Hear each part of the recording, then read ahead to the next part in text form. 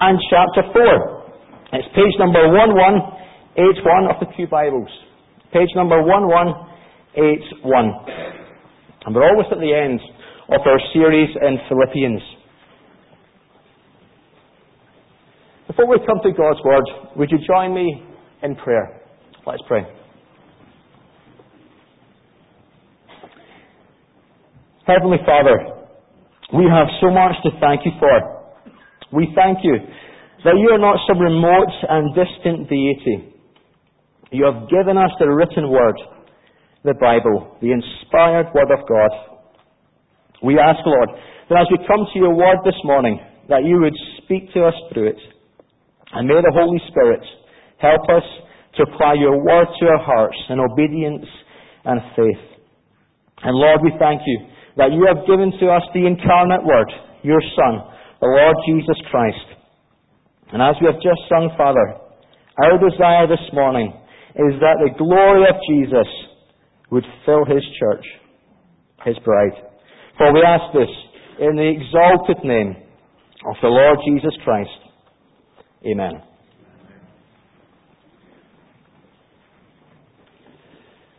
I don't know if you're an ABBA fan. Well, ABBA was a popular music group many, many years ago, as I'm sure you can tell. And they had a hit record. Now, it was a song about an issue that is very close to many people's hearts. And here's how it went. Money, money, money. Must be funny in the rich man's world. Money, money, money. Always sunny in the rich man's world. Aha. It's what it says. Aha. All the things I could do if I had a little money. It's a rich man's world. Money. And even in this past week, money has been headline news. And I'm sure you've heard about Dolores McNamara. Dolores McNamara from Limerick has just won £77 million on the Irish National Lottery. And last week, homeowners heard some very welcome news. Mortgages were coming down. The Bank of England had cut interest rates to 4.5%. Hooray for a second time. And if you're like me, every single week, you can guarantee that you will get some junk mail. And what's it usually about? Money.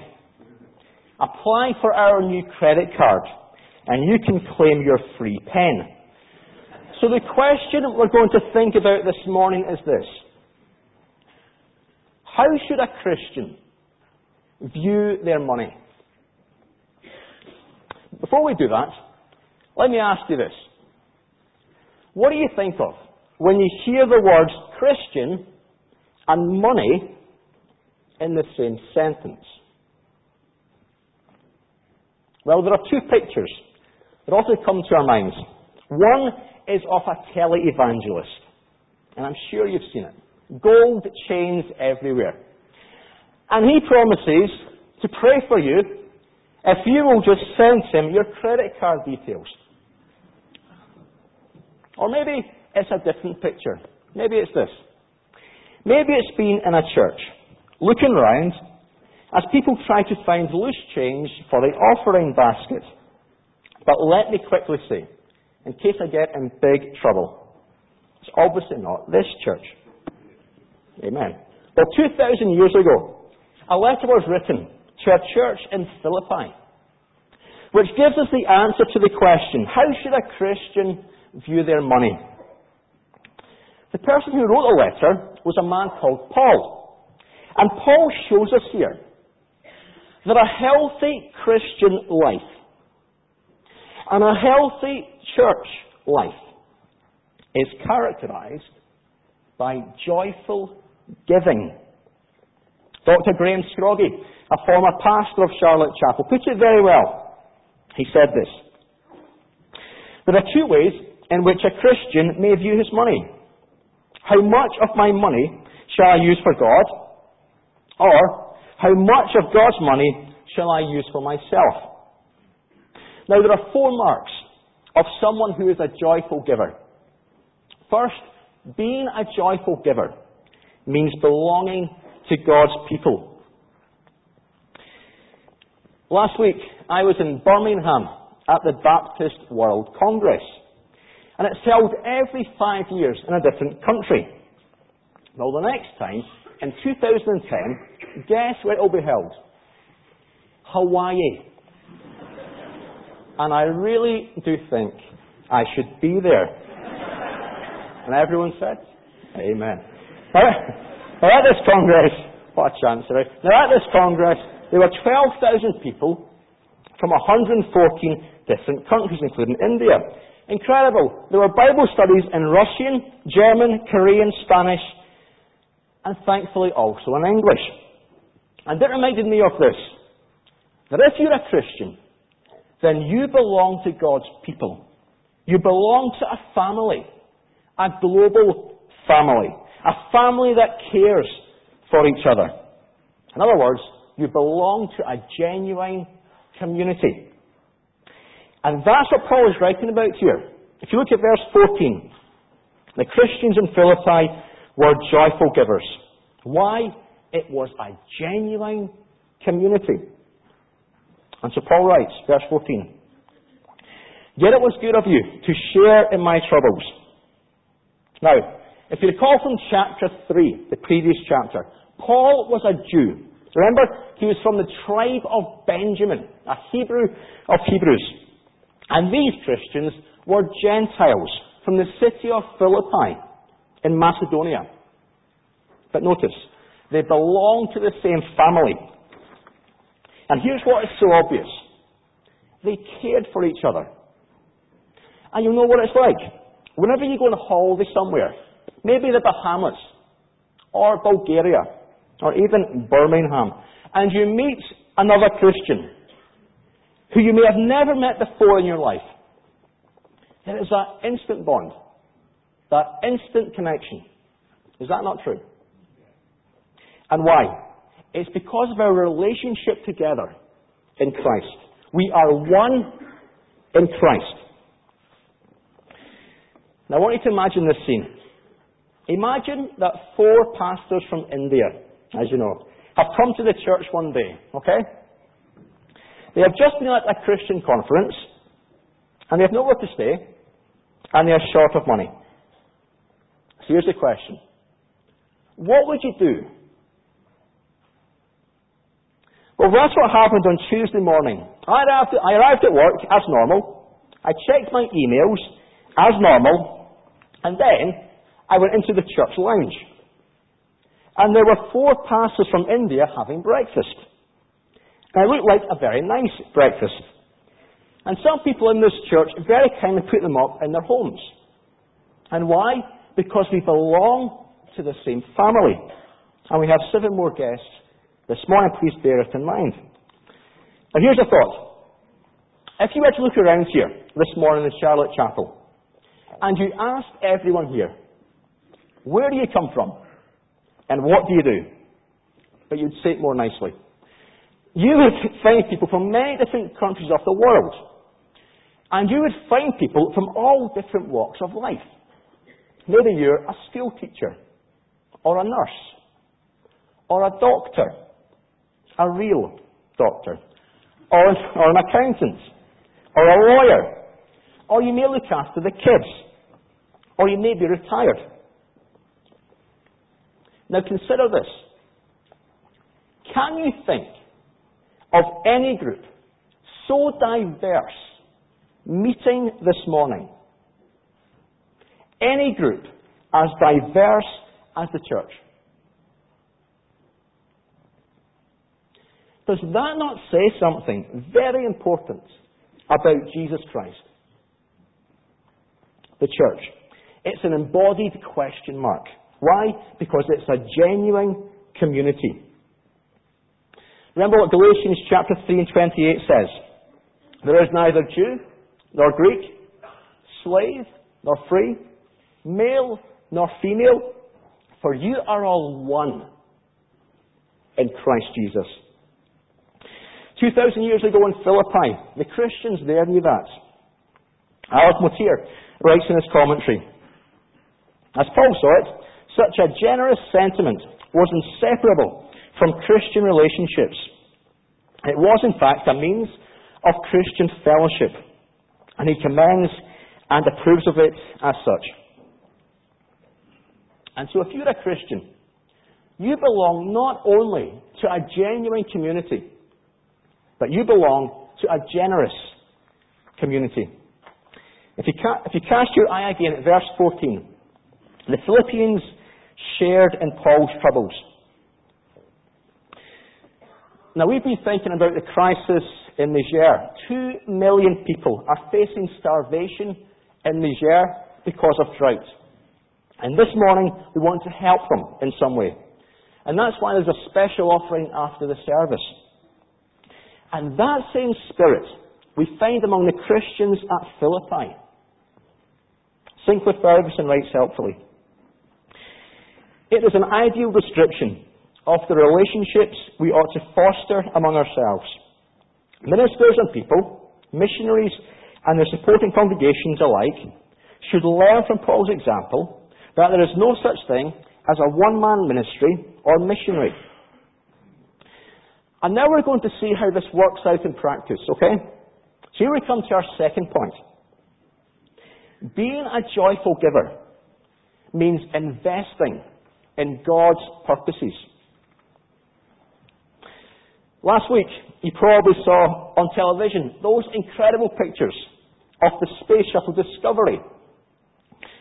And you probably saw a very, very brave man called Stephen Robinson doing a spot of DIY, 350 kilometres above Earth.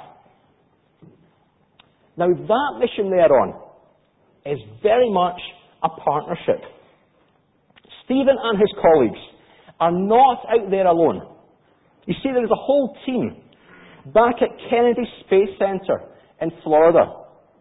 A team with the same passion and with the same vision and working together in achieving that vision.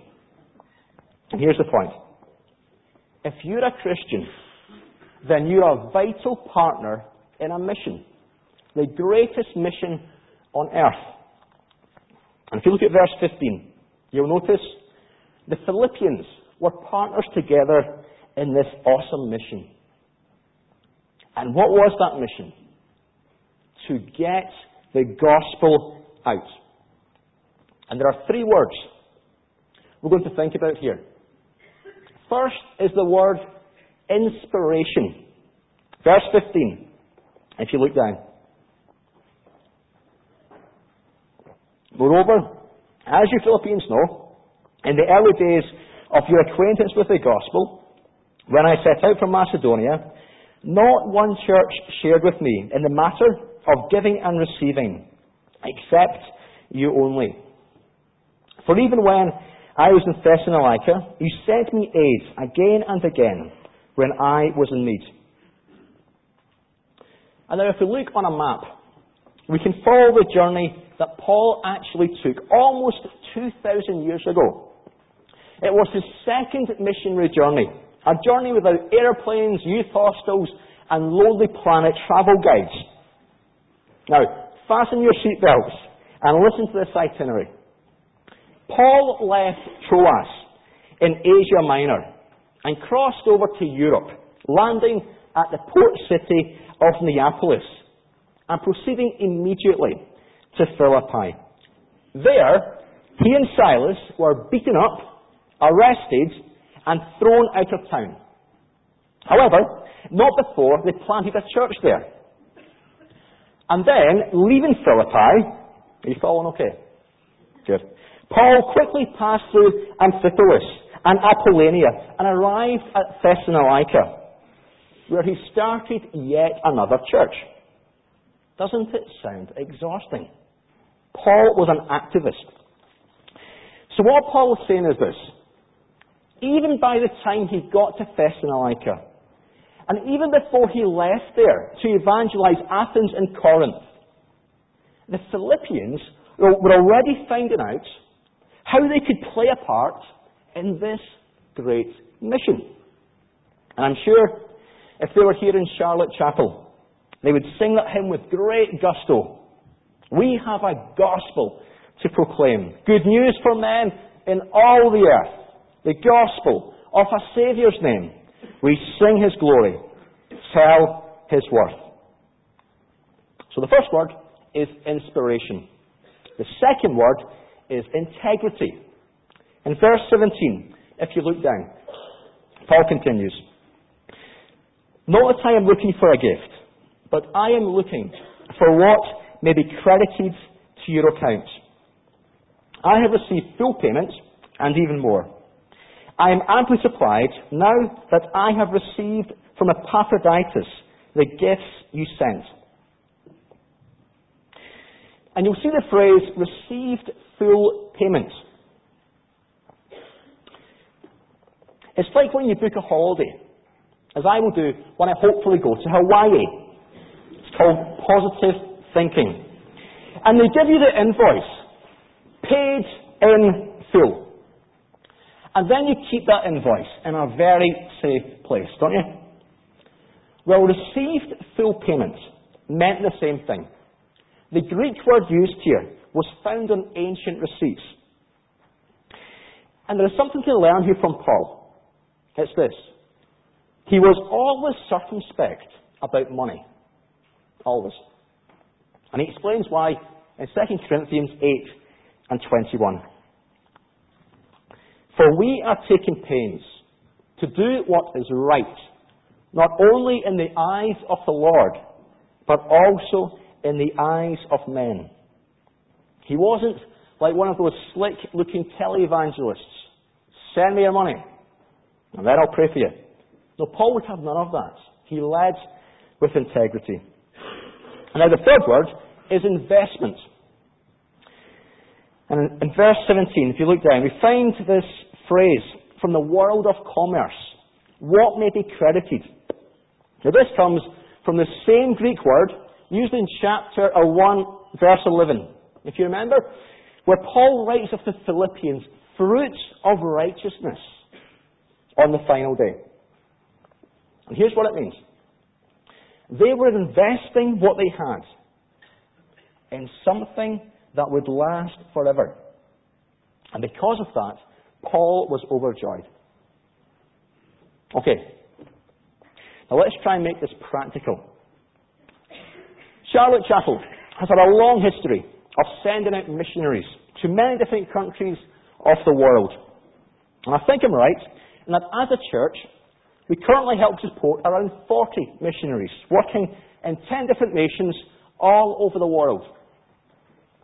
From Cairo to Colorado, from England to Ecuador, and from the Philippines to Papua New Guinea, and we could go on and on. And on Tuesday, we heard 2 brilliant reports about what God is doing in Papua New Guinea and also in Newcastle. And we were reminded that God is not British. He's the God of the universe. And I thought that was great. And we thank God for our missionary family, don't we? And we can support them not only by giving financially, but also by giving of our time, by praying for them. And I know they greatly appreciate your prayers. And here's how you can do that.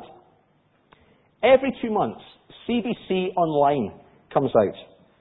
And each day, every month, you can pray for one of our chapel missionaries. We are partners together in the greatest mission on this earth. And listen, there's an even closer mission field right here in this city. And that's why we're involved again this year in the festival. And as you've heard this morning, we have had a fantastic response so far, and a big thank you for that. But we're still looking for more volunteers. We need you to give some of your time for stewarding, and you don't have to be built like Arnold Schwarzenegger.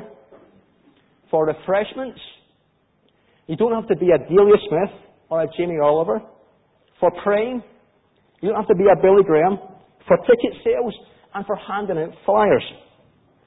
And if you want to make us really happy, please come and see us in the lounge after the service.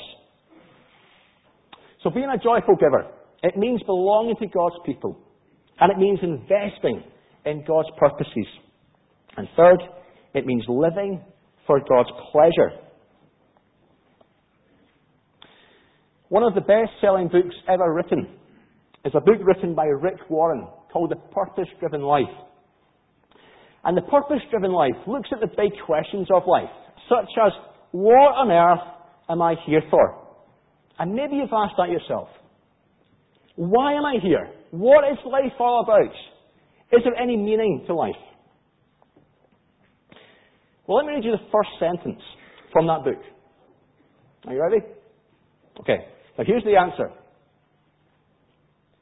It's not about you. And that's what Paul realized. It's not about him.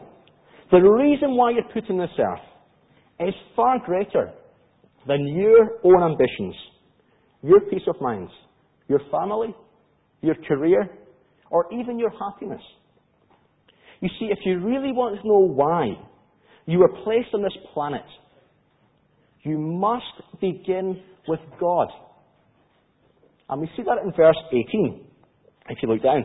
It's our supreme motivation in giving, whether it's your time, or your skills, or your finances. It's all about God. Here's what Paul writes in verse 18. They are a fragrant offering, an acceptable sacrifice, pleasing to God. And so from images of commerce, here we come to images of the temple. Now if you recall, we first hear about a fragrant offering in Genesis 8 and 21. After the flood, Noah offered a burnt offering to God. Listen, and the Lord smelled the pleasing aroma and said in his heart, never again will I curse the ground because of man, even though every inclination of his heart is evil from childhood. And never again will I destroy all living creatures as I have done. Question. What was Noah doing here? Answer. He was offering a sacrifice of praise to God. You see, if you think about it, all that you are and all that you have has been given to you by God. And Noah saw that. And as King David prayed in 1 Chronicles 29, everything comes from you. And we have given you only what comes from your hand. And listen, that is what Paul is teaching us here. He's saying that when you give sacrificially to meet Christian needs, it is for God, the burnt offering, all over again. And He delights to accept it. And I thought about that. And I had to ask myself, am I living for God's pleasure? Is my life God-centered? Romans 12 and 1.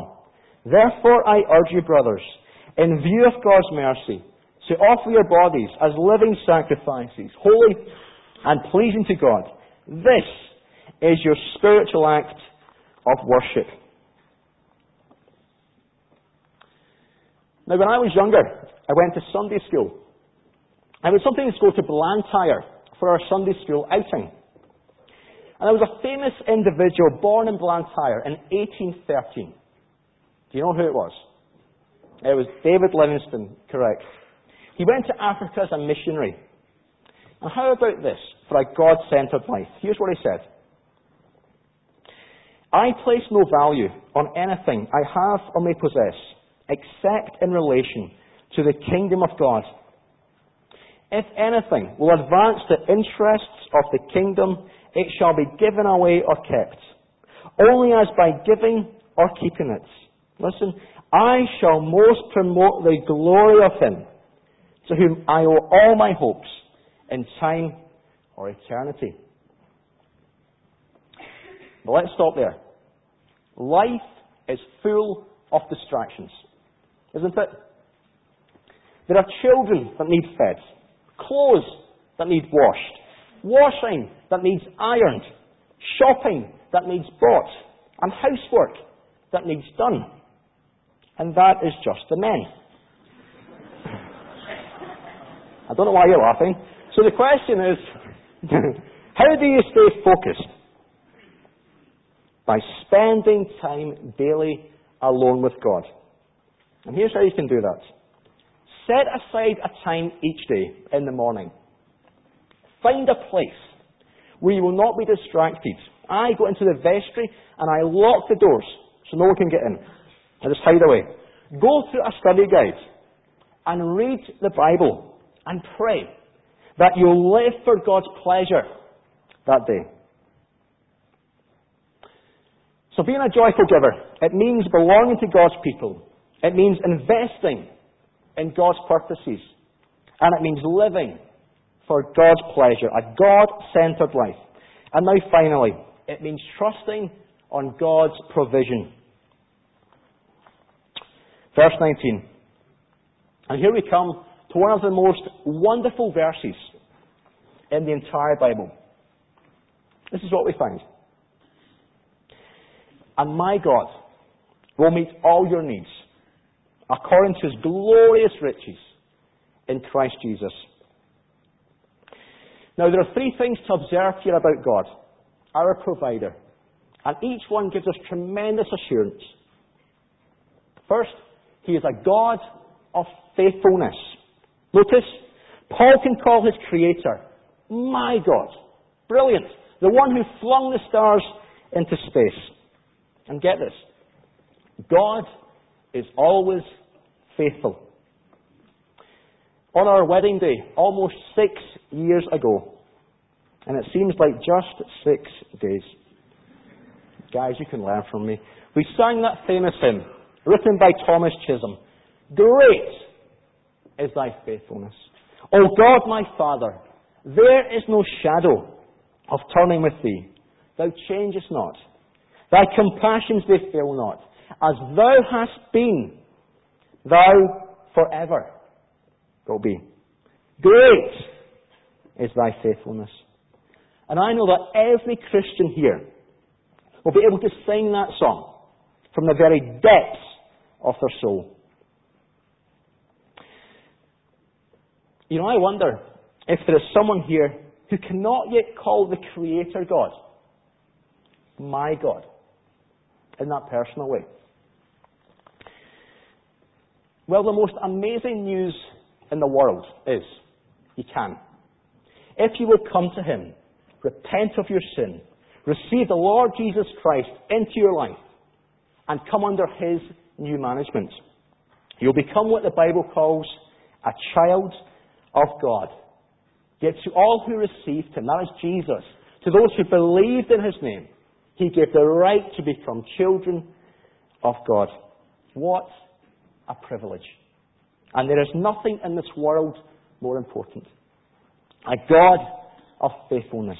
And secondly, He is a God of abundance. If you look down again at verse 19. And my God will meet all your needs according to His glorious riches in Christ Jesus. And you'll notice, God has not promised to supply all our griefs. You know, I would quite like a very expensive car. Maybe a Porsche. And I would quite like a very expensive house. Wouldn't you? Yes.